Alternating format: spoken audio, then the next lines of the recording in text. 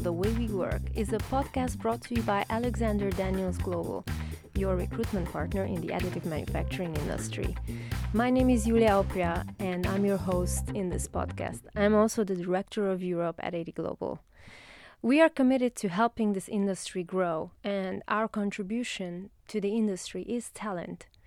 We talk to high potential professionals on a daily basis, and with this podcast, we want to bring to you their stories, their challenges, and their approach to unknown territories. We hope you enjoy. Tuan is the Chief Revenue Officer at Arrevo. He's one of the few people who has over 17 years of experience in 3D printing and who worked at 7 well-known companies from the industry. In this episode, we speak about his personal journey from Vietnam to Denmark and then to the US. Tuan wants to share his experience with people who are now entering the industry and are at the start of their career. Listen to our episode to learn more about the power of your network, the courage to start something new, gratitude, and the importance of knowledge sharing in an industry such as 3D printing. Hi, Tuan. How are you doing? I'm good. Thank you for having me today. Thank you for being on the episode. This is 3D People, The Way We Work, our podcast at Alexander Daniels Global. And I'm really excited to have you in this podcast because obviously you have a very interesting journey and you have a lot of experience in the 3D printing industry. And I'm curious about all the things you went through and all the learnings that you've had so far, because I think these are really valuable insights to a lot of people who are already working in the industry, but also to those who are contemplating on moving in from another industry or just starting out their careers. So I thought we begin at the beginning. We start at the beginning. Tell us your story.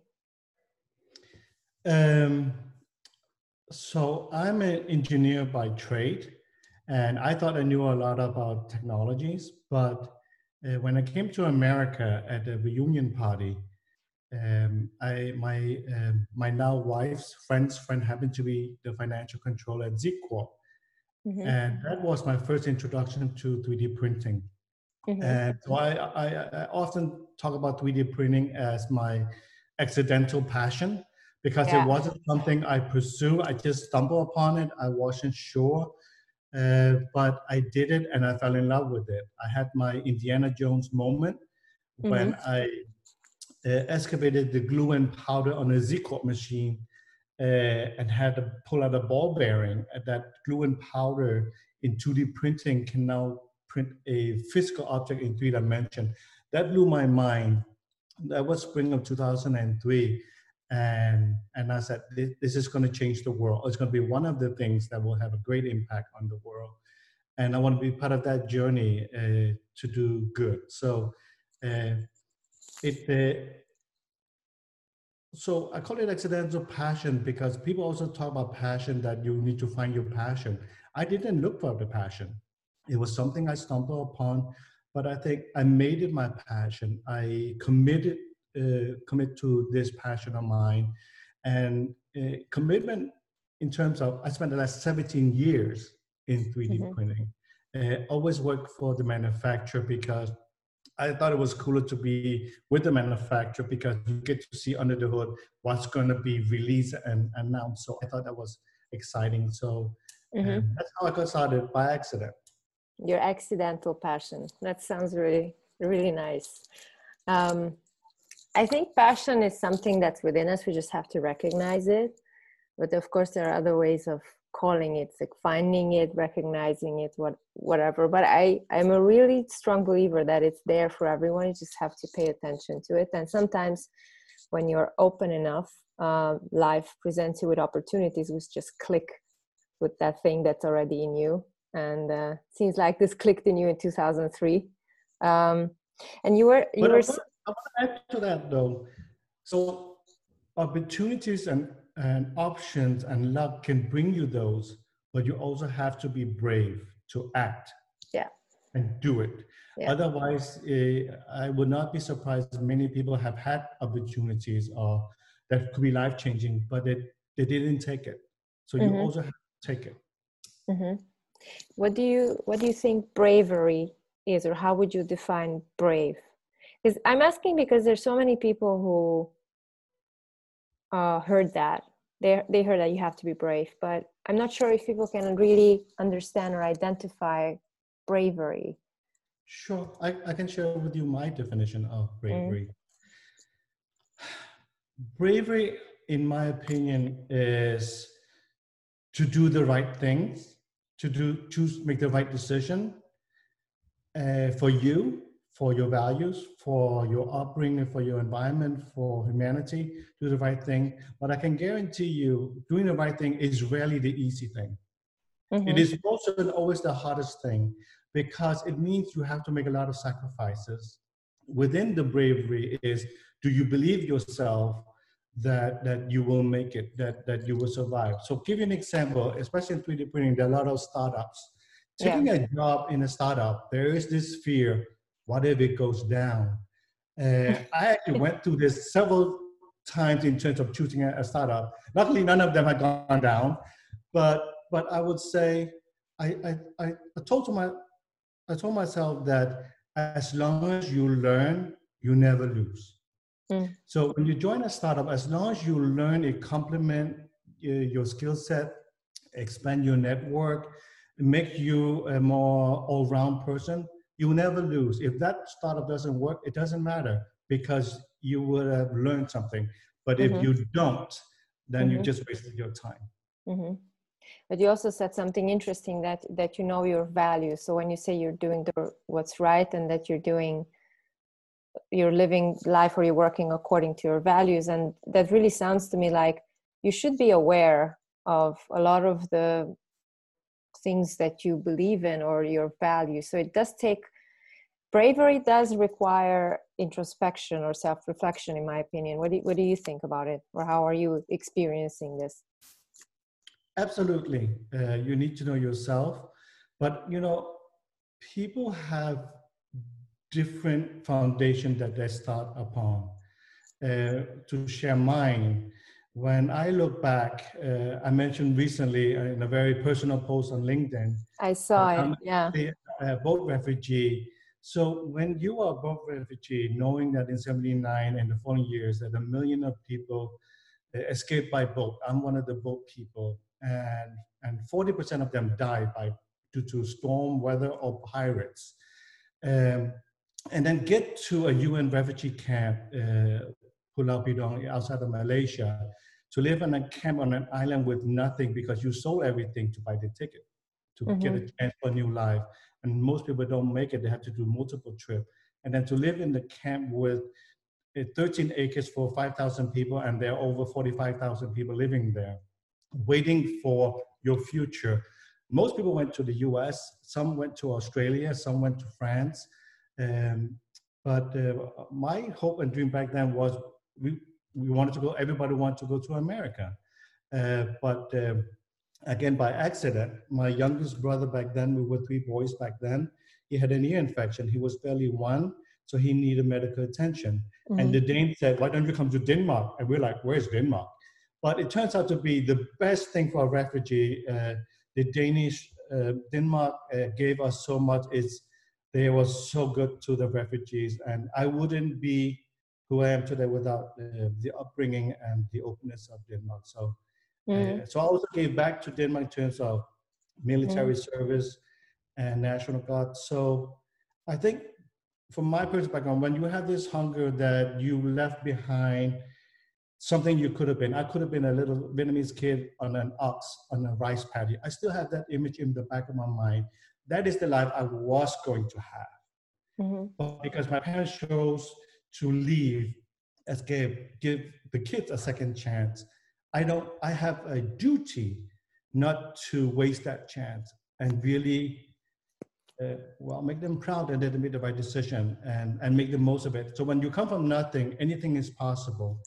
Then when you think about what is possible, then you gotta dream big, because even if you don't get 100%, if you still get 80%, it's a hell lot more than 30%.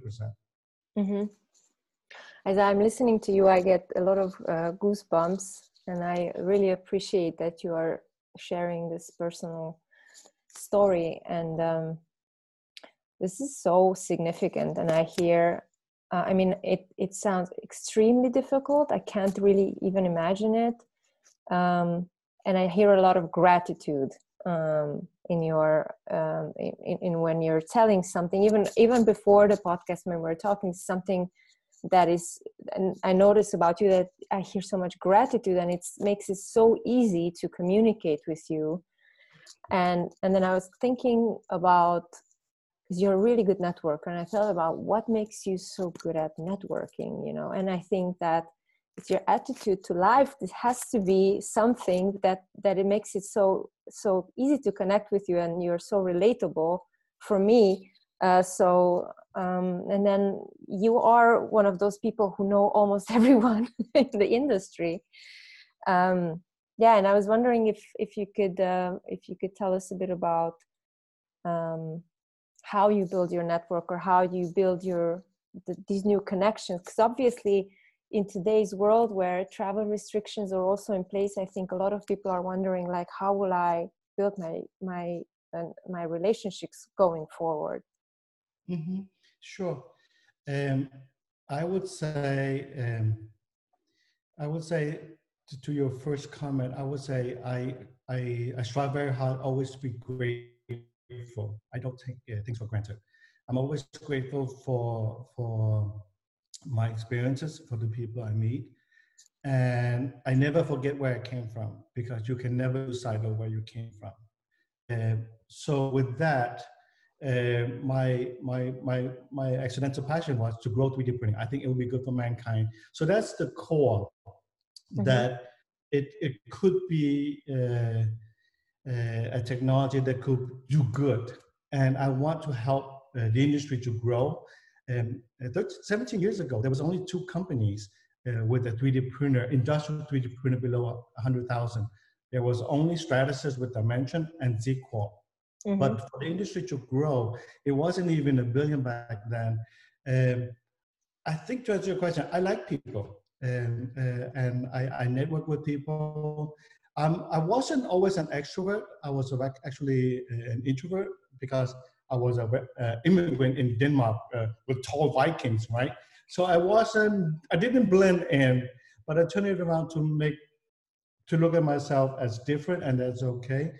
I just like people. I like people's story. And I think that if you are authentic and mm-hmm. honest, then people, I think people can better relate to people. What you see is what you get. Too often today, you don't know where the other person stands, and they don't have a compass, and mm-hmm. they waver.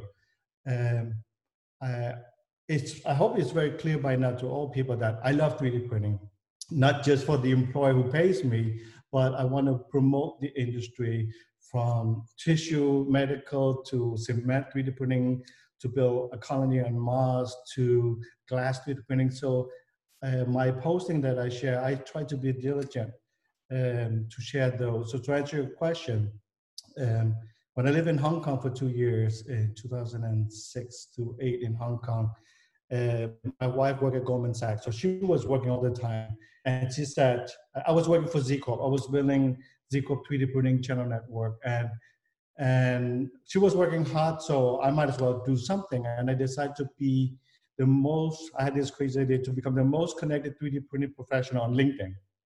This is early 2007. And there were less than 12 million subscribers on LinkedIn worldwide. 12 million.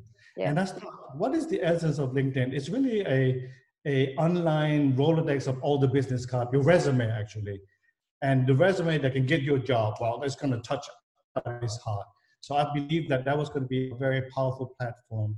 So I started sharing news and my journey to 3D printing. It is always minimum 5 posting a day. So I read a lot, I research a lot, and then I just choose 5 stories. And in between that, I start to share my insights, because when I joined Archem in 2014, mm-hmm. I went into metals for the first time, metal 3D printing. I didn't know the players. I didn't know the differences amongst the different metal technology.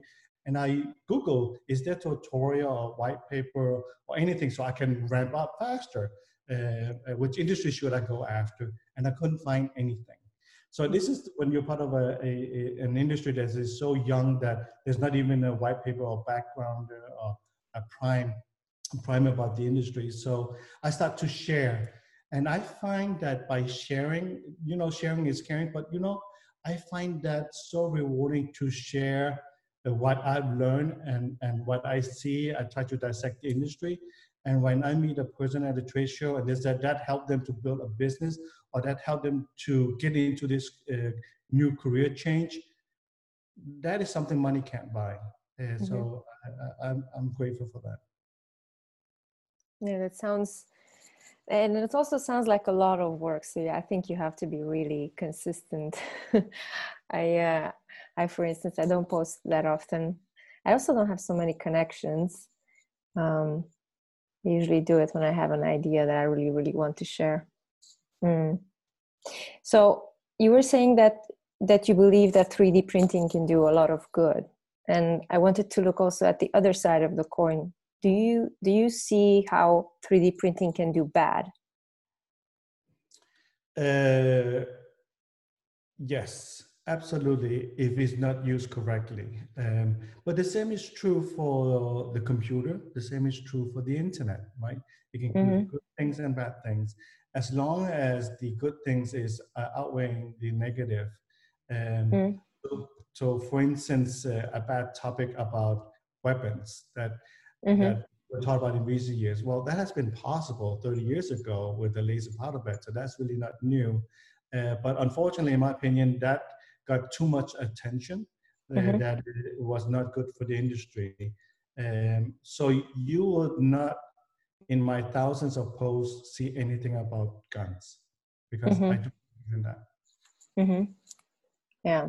Well, it's an interesting topic to also to think about. So what I do is I outshine all the good things that 3D printing can do to minimize the potential negative things that could be done. Yeah, when I entered the 3D printing industry, which was just 3.5 years ago, I remember there was this movie called Print a Legend. And there was also a person who was trying to show the negative aspect of 3D printing, how he could take a file and print a gun and whatever. And I thought, what? You can print a gun? It was so crazy at the time. Yeah, I don't know. It's just curious, trying to venture on all the aspects of an industry, of a topic, and see what's out there. What do you think is the next big thing for additive manufacturing? And considering the fact that there are travel restrictions in place? So before we got into travel restriction, I would say in recent years, I felt blessed that when you talk about World Economic Forum, they talk about the fourth industrial revolution, and you look at the 8 major technologies or trends that is going to emerge. And 3D printing is one of those 8, but the other pieces are automation, big data, AI, IoT in the cloud. So when you look at all those technologies, so what it means now is there will be a convergence of the weaknesses of 3D printing. So 3D printing is typically the hardware, software, materials, and then the process amongst that specific 3D printing technology. You blend that with the other ingredients of being in the cloud, is secure storage, data management virtually. That means it is true what people have been talking about for over a decade about the 3D facts. That when you move online, that with the COVID, you saw that what Carbon has done, that no matter where the Carbon machine is everywhere in the world, as long as the collaboration is online and you share the file, anybody can download it. And then you have distributed manufacturing doing good. And I think the COVID situation actually highlight the the enhancement improvement that could be done to the supply chain and how 3D printing can play a role in it, but also shrinking the supply chain and actually moving it back, meaning that 3D printing can bring white collar job back to the Western world, where with automation, less manual, you don't need the cheap labor, affordable labor that you see in Asia. Mm-hmm. Yeah, and also just reflecting on the stuff that you've said so far. What was this year 2020 so far a challenge that you've had in your work in 3D printing, and what helped you to overcome it? Sure. So I joined Arevo in March. Really at wow. Yes. really Okay. I had to get a job before there were no more jobs to get. So I'm responsible for revenue at Arevo, and I have the same challenge as anybody, as all my frenemies in 3D printing. Mm-hmm. That is, I like that, frenemies. How does a sales guy sell with no trade show, no face-to-face meeting, no seminar, no webinar, no nothing, and everything is remote. And at the same time, cold calling is dead. So, so if you think all that, it's like, okay, so there was starting to be, you have to be creative. Telepathy. Darwin said that Darwin didn't say the strongest will survive. He said the fittest will survive. But what he really meant was the adaptability to the environment. So you have to adapt. So what I start to see is online conferences, virtual conferences. So I participated in the Link 3D, Rabbit TCT, 3D native virtual conference. It's going to move online. It was virtual. And I took that opportunity to get my frenemies in the composites world to come together. And together, because we're the smaller technology group of composites squeezed between polymer and metal. And together we did a panel how to get started with composite, what is composite, how does the different technology differ. So we were putting on our teaching hat, inspiring, teaching about where composite fit in. And I thought it was well received. So to answer your question, it has to be moved online. And if you're a sales guy and you're not on LinkedIn or some social media platform, you're a dinosaur. You need to move to social selling. And because people, including myself, I don't want to be sold to over the phone. I want to be able to research whatever I need to, for instance, a new 3D printing technology. And if I'm interested, I'll call you. So for the challenge I had was what most sales guys, how do you find that needle in the haystack? Where do you find that prospect?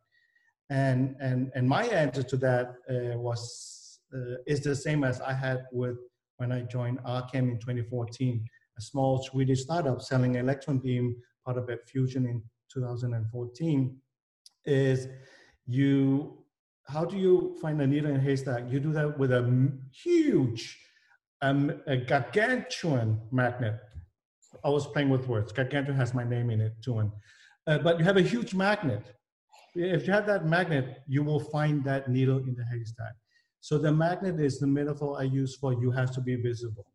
You have to speak at the 3D printing conferences. You have to share your experience, share your knowledge. You have to educate. What is the difference between electron beam versus laser beam? Where does it fit in? What can it be used for? So that's one of the metal 3D printing tutorial that I created and shared and floating around on the internet since 2016. Awesome. And I've been using that at different universities where I'm a guest speaker to inspire the next engineers. But you should also do something good. So my son studied at a French immersion program, and they had STEM week, and I volunteered to come in and talk to 200 fourth grade and fifth graders about the amazing stuff that 3D printing can do and will do. And that was a lot of fun. I encourage all 3D printing professionals to volunteer at your kid's school. to inspire, especially girls. We need more women in 3D printing. And I had a table filled with polymer pot, and the others are filled with metal pot because I work for a lot of 3D printing company. So I have my own museum, and the kids were playing with the skateboard and all these 3D printed trinkets, and they had a lot of fun. And I had a kick out of it when one of the kids said, "I want your job when I grow up." So, long story short, the school actually got so much good feedback that they raised money and they bought a MakerBot and created their own Fab Lab inside the library in the school. That's really nice. Would you say that one aspect of the future of additive manufacturing is education and online communication? Yes. The industry is still a baby. Before, it wasn't even $1 billion, and it just passed 10 billion. I do believe that it has a chance to go to a real industry from a financial point of view. It's defined by at least 100 billion, and we will get there. And it doesn't really matter if it's 20 years or 50 years. It's going to take time to get there, and definitely we need to educate more people. But more importantly, we need to attract more talent with an open mind, untainted by subtractive manufacturing technologies to learn additive. So moving things online, inspiring more people, educating people, because there's so many new technologies coming every year, every quarter. So it's kind of tough to figure it out. It kind of gets crowded and noisy. So who are the cool companies? Who are the real players? And who is just a smokescreen? So relating to that, I was starting to do some very public survey because I was so tired of surveys where you put into a black hole and then they give you the data. I don't trust that data. But when you link it with reaction, you can see what people vote, and you can see very transparently how to dissect the numbers. And so you can use, so I would say LinkedIn has been an excellent platform to learn about 3D printing. And a lot of groups within 3D printing. And what I love about our industry is people are really friendly. We have this camaraderie that we want to do good by the industry, and we are very open and welcoming to newcomers, and we need more talent. So definitely LinkedIn is a good platform if you want to get into 3D printing to learn and join the groups and surveys. So this is a good advice for anyone listening or watching who is contemplating on entering now the 3D printing industry, or who's now at the beginning of their career. It's good advice to follow and to focus some time and energy on this aspect. If I can add to that. Yeah, please. I wish that my professor, when I was in school, my engineering degree, I wish that they gave me career advice as simple as try to choose a technology and industry that is growing.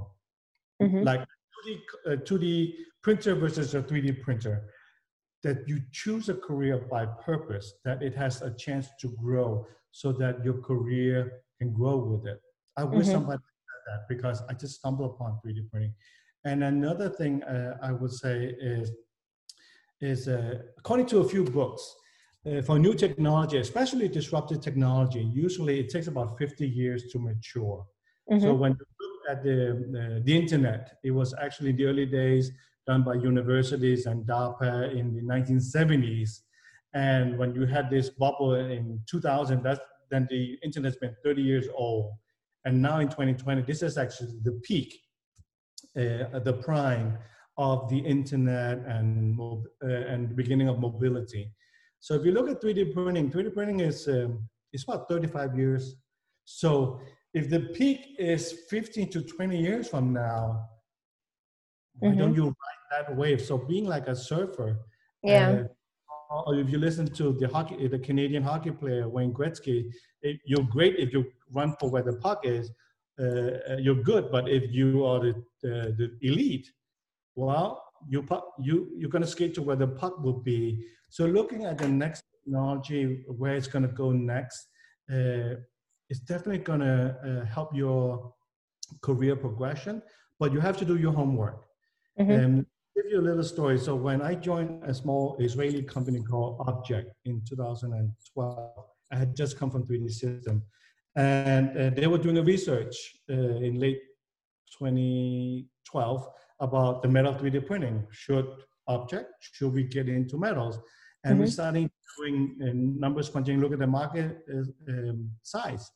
And I was part of that team, and I tallied up about 1,000. In late 2012, there was 1,000 industrial metal 3D printer in all its history. At the same time, if you look at the TeraWulf's report, it had about 50,000 industrial. So I'm like, wow, metals versus non-metals is barely 2%. It became 3%. What it became 4%. So the fact that it had room to grow, so I got really excited about metals because that's where the puck will be. And I tried very hard to get a job in metals because I didn't know metals. And I talked to Magnus René. And due to my LinkedIn posting, he was intrigued and had coffee with me to get to know me. And 2 years later, he hired me when he had an open position to join him on his sales team for the US. So you have to know what you want. You have to network with your hiring employer years ahead. And when the time comes with the budget, you will get it. But it might have been my accidental passion, but my career progression has been... It's not accidental.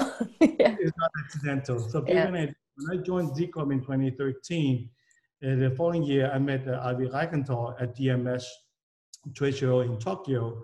And I made sure he knows who I am. Another thing is you need to show the world, and now especially on social, what you can do so that they think of you when they need somebody like you. And I ended up working for him 6 years later. I agree with you very much. I think this is so underappreciated, the connecting with people and talking to them, and not reaching out to people just when you want something, that you want a job, but just get to know people, and then it can be, yes, that a few years later an opportunity comes up, and then they will connect and see, okay, this is the person that we would like to have for this role. And this is possible if you do it like you said. It's one of the good ways to achieve this. I also think it's really important. Good to have connecting with people. So most important thing. Can I add to that? I read some funny books, Who Moved My Cheese in My Past. Oh, I love that. But the same author, Spencer Johnson, also wrote Peaks and Valley. And that was actually the inspiration I got from my career planning.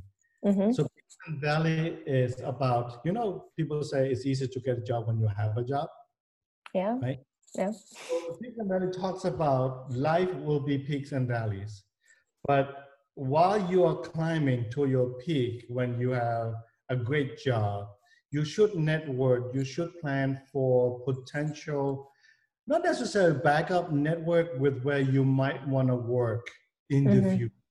So that when there's a recession and you get laid off, that you will actually bounce back faster. So your peaks and valleys will not have the same height and lows, but actually it will be a minor drop and you keep excelling. So you get a much higher peak faster by planning for your descent ahead of time. Yeah, and it's also true for how people treat recruiters. When you're doing well, make sure you treat the recruiters also well, because you might need that connection too. You never know. I agree. Yeah. Yeah. One of the reasons why what I work on as a networker is you network with people, you spend the time, not when you need something, because it's not authentic. Yeah. So when people who can do nothing for me, but need some time and advice, I'll give it to them some time and advice. That's rewarding to me, but that's being honest. That's being authentic. Yeah. You really want to network. And when a friend needs help, you help them.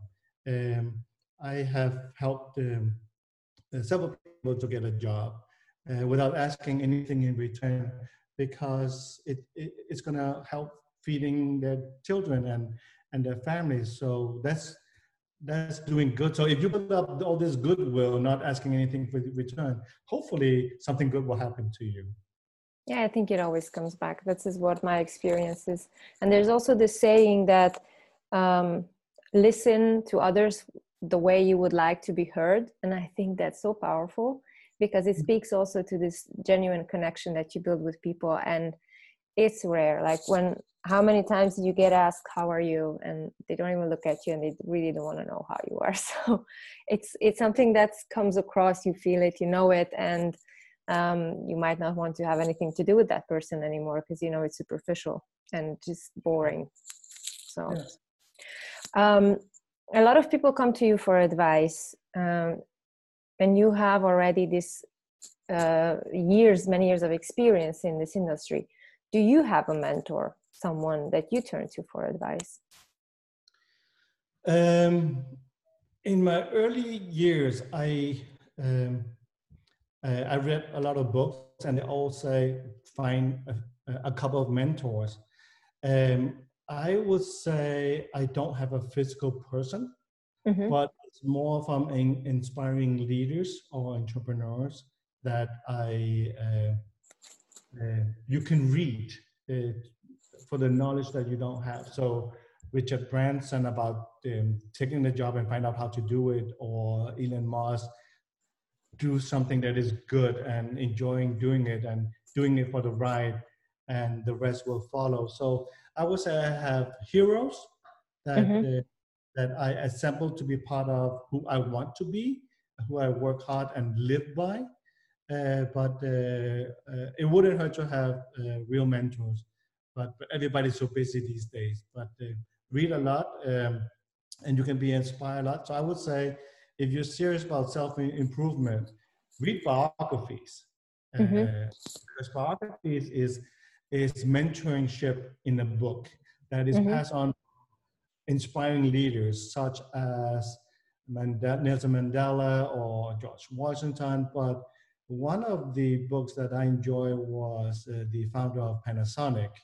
And my inspiration from that book was very humbling, but more, I can actually tell you, I've known for 2 decades what I will be doing when I retire. So if you look at your life and you plan out, so I was inspired by Monosuke Matsushita. Is he wanted to help Japan. He wanted to give back to the country. He made a lot of money with Panasonic. And the way he did that was to inspire the next generation of leaders.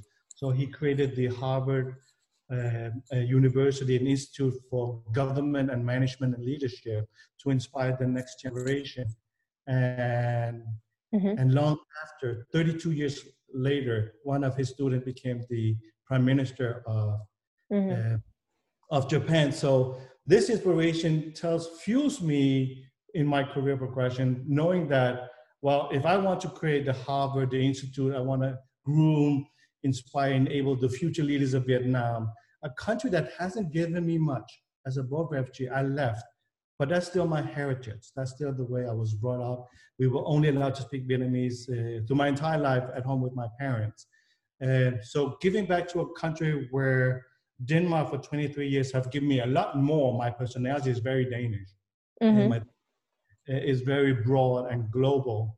My business career, my professional career has been very Americanized, but I want to give back. So if I want to do that, I need a lot of money, I need a lot of connection, I need a lot of good professors. And to do so, I need to succeed to fulfill that dream of mine, to groom the next leaders of Vietnam, because I do love the country where I was born, even though I only lived there for 5-6 years. So that kind of gives me a lighthouse of where I want to end. So you will find me when I retire as a funny, goofy 3D printing professor teaching about my experiences and to help other kids. That's what I will be doing. So that's my retirement plan. That sounds like a really good plan. Oh, I also think I have a plan, but it's not fully, I'm still working on it, let's just say so. But I also contemplate sometimes on these kind of things. It's interesting. But you're wearing the Arevo t-shirt. Tell us something about Arevo. What is the team like there, and what's the next big thing for you guys there? Sure. So I joined Arevo because I think composite has great potential. Is a DED robotic continuous carbon fiber 3D printing provider with the printer, the material, and after 17 years, it became very clear to me that the challenge for the industry of hardware, software, the Achilles heel, the weakness, the bottleneck is the software. Designing for additive, designing, making it easier, a more intelligent software, it's been lacking because most of the 3D CAD software was subtractive. But so I believe that the future of 3D printing, it has been much more integrated, so that wouldn't it be nice to have a 3D printing software that is just not only a slicer to do the G-code, to do the extrusion. Wouldn't it be nice to have a software that actually can analyze your subtractive design and use additive stress analysis, FEA analysis, do topology optimization, morph and transform it for that specific 3D printer, for that specific material with that specific setting for surface finish. It doesn't exist today except for Arevo. So the core competence of Arevo is actually the software. And I like 3D printing, I like the software, I like the robotic, because these plus the digital twin, augmented reality that is coming, I think Arevo has a lot of the components that is will be emerging in the fourth industrial revolution. So I hope to inspire people about what composite can do between polymer and metals. So and you will post about it for sure a lot. You are already. And what about the team at Arevo? How many people are there in your team at Arevo? We are about 40 people right now, but we are in expansion mode. It's kind of funny. The CEO and I just joined recently this year, and he's also Vietnamese. Sonny Wu was the founder of Misfit Wearables, and he sold it for, I don't know, 250 million to Fossil Watch Group. And so now we're building a huge print farm in Vietnam. Really? To be the largest 3D printing print farm in the world, doing continuous carbon fiber to fast track. To answer your question about what COVID has meant to the business, a lot of customers is moving from CapEx to OpEx. So subscription will be the new normal for 3D printing. But even if they don't want to have the equipment, just like AWS storage in the cloud, you don't care who operates the server or where and how, you just want to pay for demand, how much storage you need. So we think that the future will be, if you need composite part, you will get it done. You don't need to own equipment if you don't want to. It will be made for you and shipped to you, and you can do whatever you want. So we are doing continuous carbon fiber print farm in the cloud on demand. So you don't need to use CapEx. If you need 10,000 byte frame next year, you will get it. If you need the next quarter, you will get it. You want to reduce, there's a downturn, people don't like that design, you only need 5,000, we change it down to 5,000, we reduce your capacity. So demand will be the new future. Sounds very interesting. And I also saw that you're growing the team. So you're also hiring a lot of people in Vietnam, also in the US, and I think you're in California in the US, right? I mean, you are on the East Coast, I know, or no, you're in California now. No, my wife will never leave Boston. So I've always been in. You're in Boston now, okay. But we're in Silicon Valley, where headquarters will be, but the print farm will be in Vietnam. Okay. And so imagine to do all this, you need to grow. So there might be interesting news regarding funding soon. That's exciting. So with so many other companies out there also recruiting, there's always this this question on candidates' mind, which is, in what sense can you say for sure that you are a good employer? Why should I work for you and not someone else? That's an interesting question. Do you have that already figured out at this stage? I mean, you have your own personal reason why you joined, obviously, but so again, with the future will be with the fourth industrial revolution. So I joined Avivo for hopefully the same reason I attract other people, is you want to work with the people, right? That they're interesting, they have different background, interdisciplinary, but it's a cool technology, and I think robotics is super cool. I never worked for a robotics company. I never worked for a company with a lot of software, so it has the ingredients of material science. Very powerful software, not just CAD, but also FEA and CAM feature, the tool path. So it has a lot of the interesting component, and the most interesting component is composite is underrated. People don't know about composite. So to grow, and you just need to inspire people, teaching people about composite, it has a lot of growth potential. I was part of inspiring people about metals for the last 6 years of my career with Archem and Desktop Metal.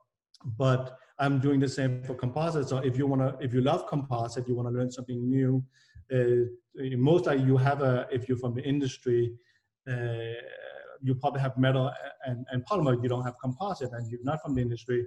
Learning composite will actually get you a job later on, because this is a growth area that is growing. Because what is interesting is this is the new vector, the new growth, where composite has been in the past very manually done by layout, or you have very thick, thin tape by robots. But Avivo exists in between the mid-size to large part, all full automation with no labor. So moving to automation, robotic, I think that's cool. And if you like to work for a startup and get to do a lot of stuff where there's no boxes, then you will have a lot of fun and you'll get a lot of freedom. I live by, I don't ask for permission, I ask for forgiveness. And the people another I hire, good advice.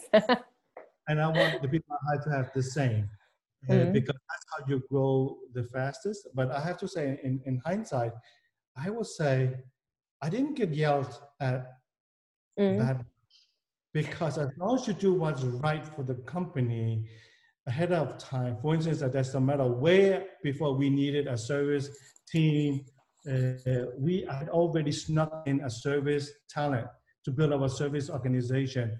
And I gave him the title application trainer, but he had already built a service team before. So doing things without permission, actually I was told not to build up a service team because we haven't shipped yet. But I'm like, we need to build up a team before we ship so we can fix it if we need to.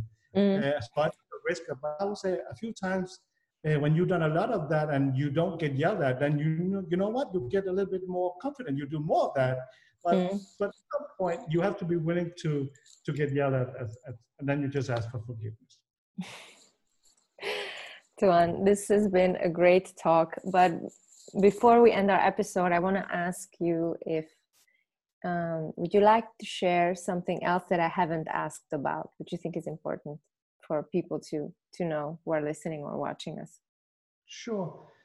So this morning I tried to recap some of the highlights or advices. So I have a few bullet points to help other people to think about it. This is very personal. This is what I have chosen to be my guiding principle. Some you might like, some you might not, but I hope they're useful. So here's a few of them. One is dream big. Dream of what you want to do 3-4 jobs from now. Dream very big, having a direction and find a way. Even if you like math, you know there's always an end result. You need to know where you want to go. And there will be many different ways to get there. So dream big, be brave, take risk. If you're hesitant and you don't know when you're ready, the answer is you will never be ready. So Nike says, just do it. Just do it, take the job and learn how to do it. You got to believe in yourself, because if you don't believe in yourself, why should anybody believe in you? So you got to fake it until you make it. You have to ingrain in yourself as if you've already done the job, that you can do the job. But like a duck, you pedal like crazy underneath. You work hard every evening, learning things that you don't know. Try to have as few regrets as possible, meaning when there's a chance, be brave to say, just do it. As a new project, just volunteer. No matter what, you're going to learn something new. You're going to meet somebody new. So if you learn something, then you never lose. So keep learning. Always share knowledge, but always be a student. If you don't invest in your own career every evening from 8 p.m. to midnight, if you're not spending those 4 hours instead of Netflixing and streaming and watching videos, but if you read executive book summary, SoundView executive summary from the greatest business book or communication book, you're not investing in your career. You have to do your part. I mentioned that already. Don't ask for permission, just do it. Ask for forgiveness later. There will be defining moments in your life that will define you. Meaning there will be moments where you're like, I'm done, I'm gonna quit. Mm-hmm. Those are the moments that will dictate your career progression. You gotta suck it up and bite the bullet and keep doing it. Never give up. Always keep moving. Never give up, but don't stand still, keep moving. You need momentum. You can never let go of your momentum. Those are the things, but also this is from a Danish CEO that I read. Excel at what you have at hand. So you might have a career dream of being a CEO or something, but whatever your job, you have to excel at hand. Whatever your position is today, you have to excel at each job, at each step. So you want to climb Mount Everest, there are different base camps, there are different steps. There are many ways to get there, but you gotta do the step, you gotta do the work, you gotta do the exercise and practicing. And for networking, and this also relates to leadership, authentic caring. Mm-hmm. People can tell if you care about them or not. Caring about your colleagues, caring about your coworkers, caring about the team that you lead. It is not about being in charge of your team. It's really taking care of people in your charge. So Simon Sinek is also one of the heroes that I follow regarding leadership. You have to really care, authentic, really care, not pretending. When it's late, when you are tired, but when somebody needs your advice, you are there for them. So those are the few advices I would give that I've learned. Yeah, I can very much relate to the one you said just now at one of the last ones, that care for your team and not, or be in charge of like some, how was it again? Can you repeat that? So it's not about being in charge. Leadership is about people that you in your that you're in charge of. Yeah, I really like that. Thank you so much. These are all really very good points, good advices, and I know that you have a story behind every one of them from your experience so far. And yeah, I hope that everyone who's listening or watching us feels that they got some inspiration to move into additive manufacturing or to improve something in what they're doing. Tuan, thank you so much for being here today on the episode. And yeah, we will see each other hopefully soon in person as well. Absolutely. Thanks for having me, and I really enjoyed this conversation. Me too. Thank you. Bye. This episode was brought to you by Alexander Daniels Global, your talent recruitment partner in the additive manufacturing industry. My name is Julia Opria, and I'm your host in this podcast. Follow our LinkedIn page for more episodes and job opportunities in the AM world from the US and from Europe. Thank you very much for listening, and stay tuned for more conversations from the 3D printing industry.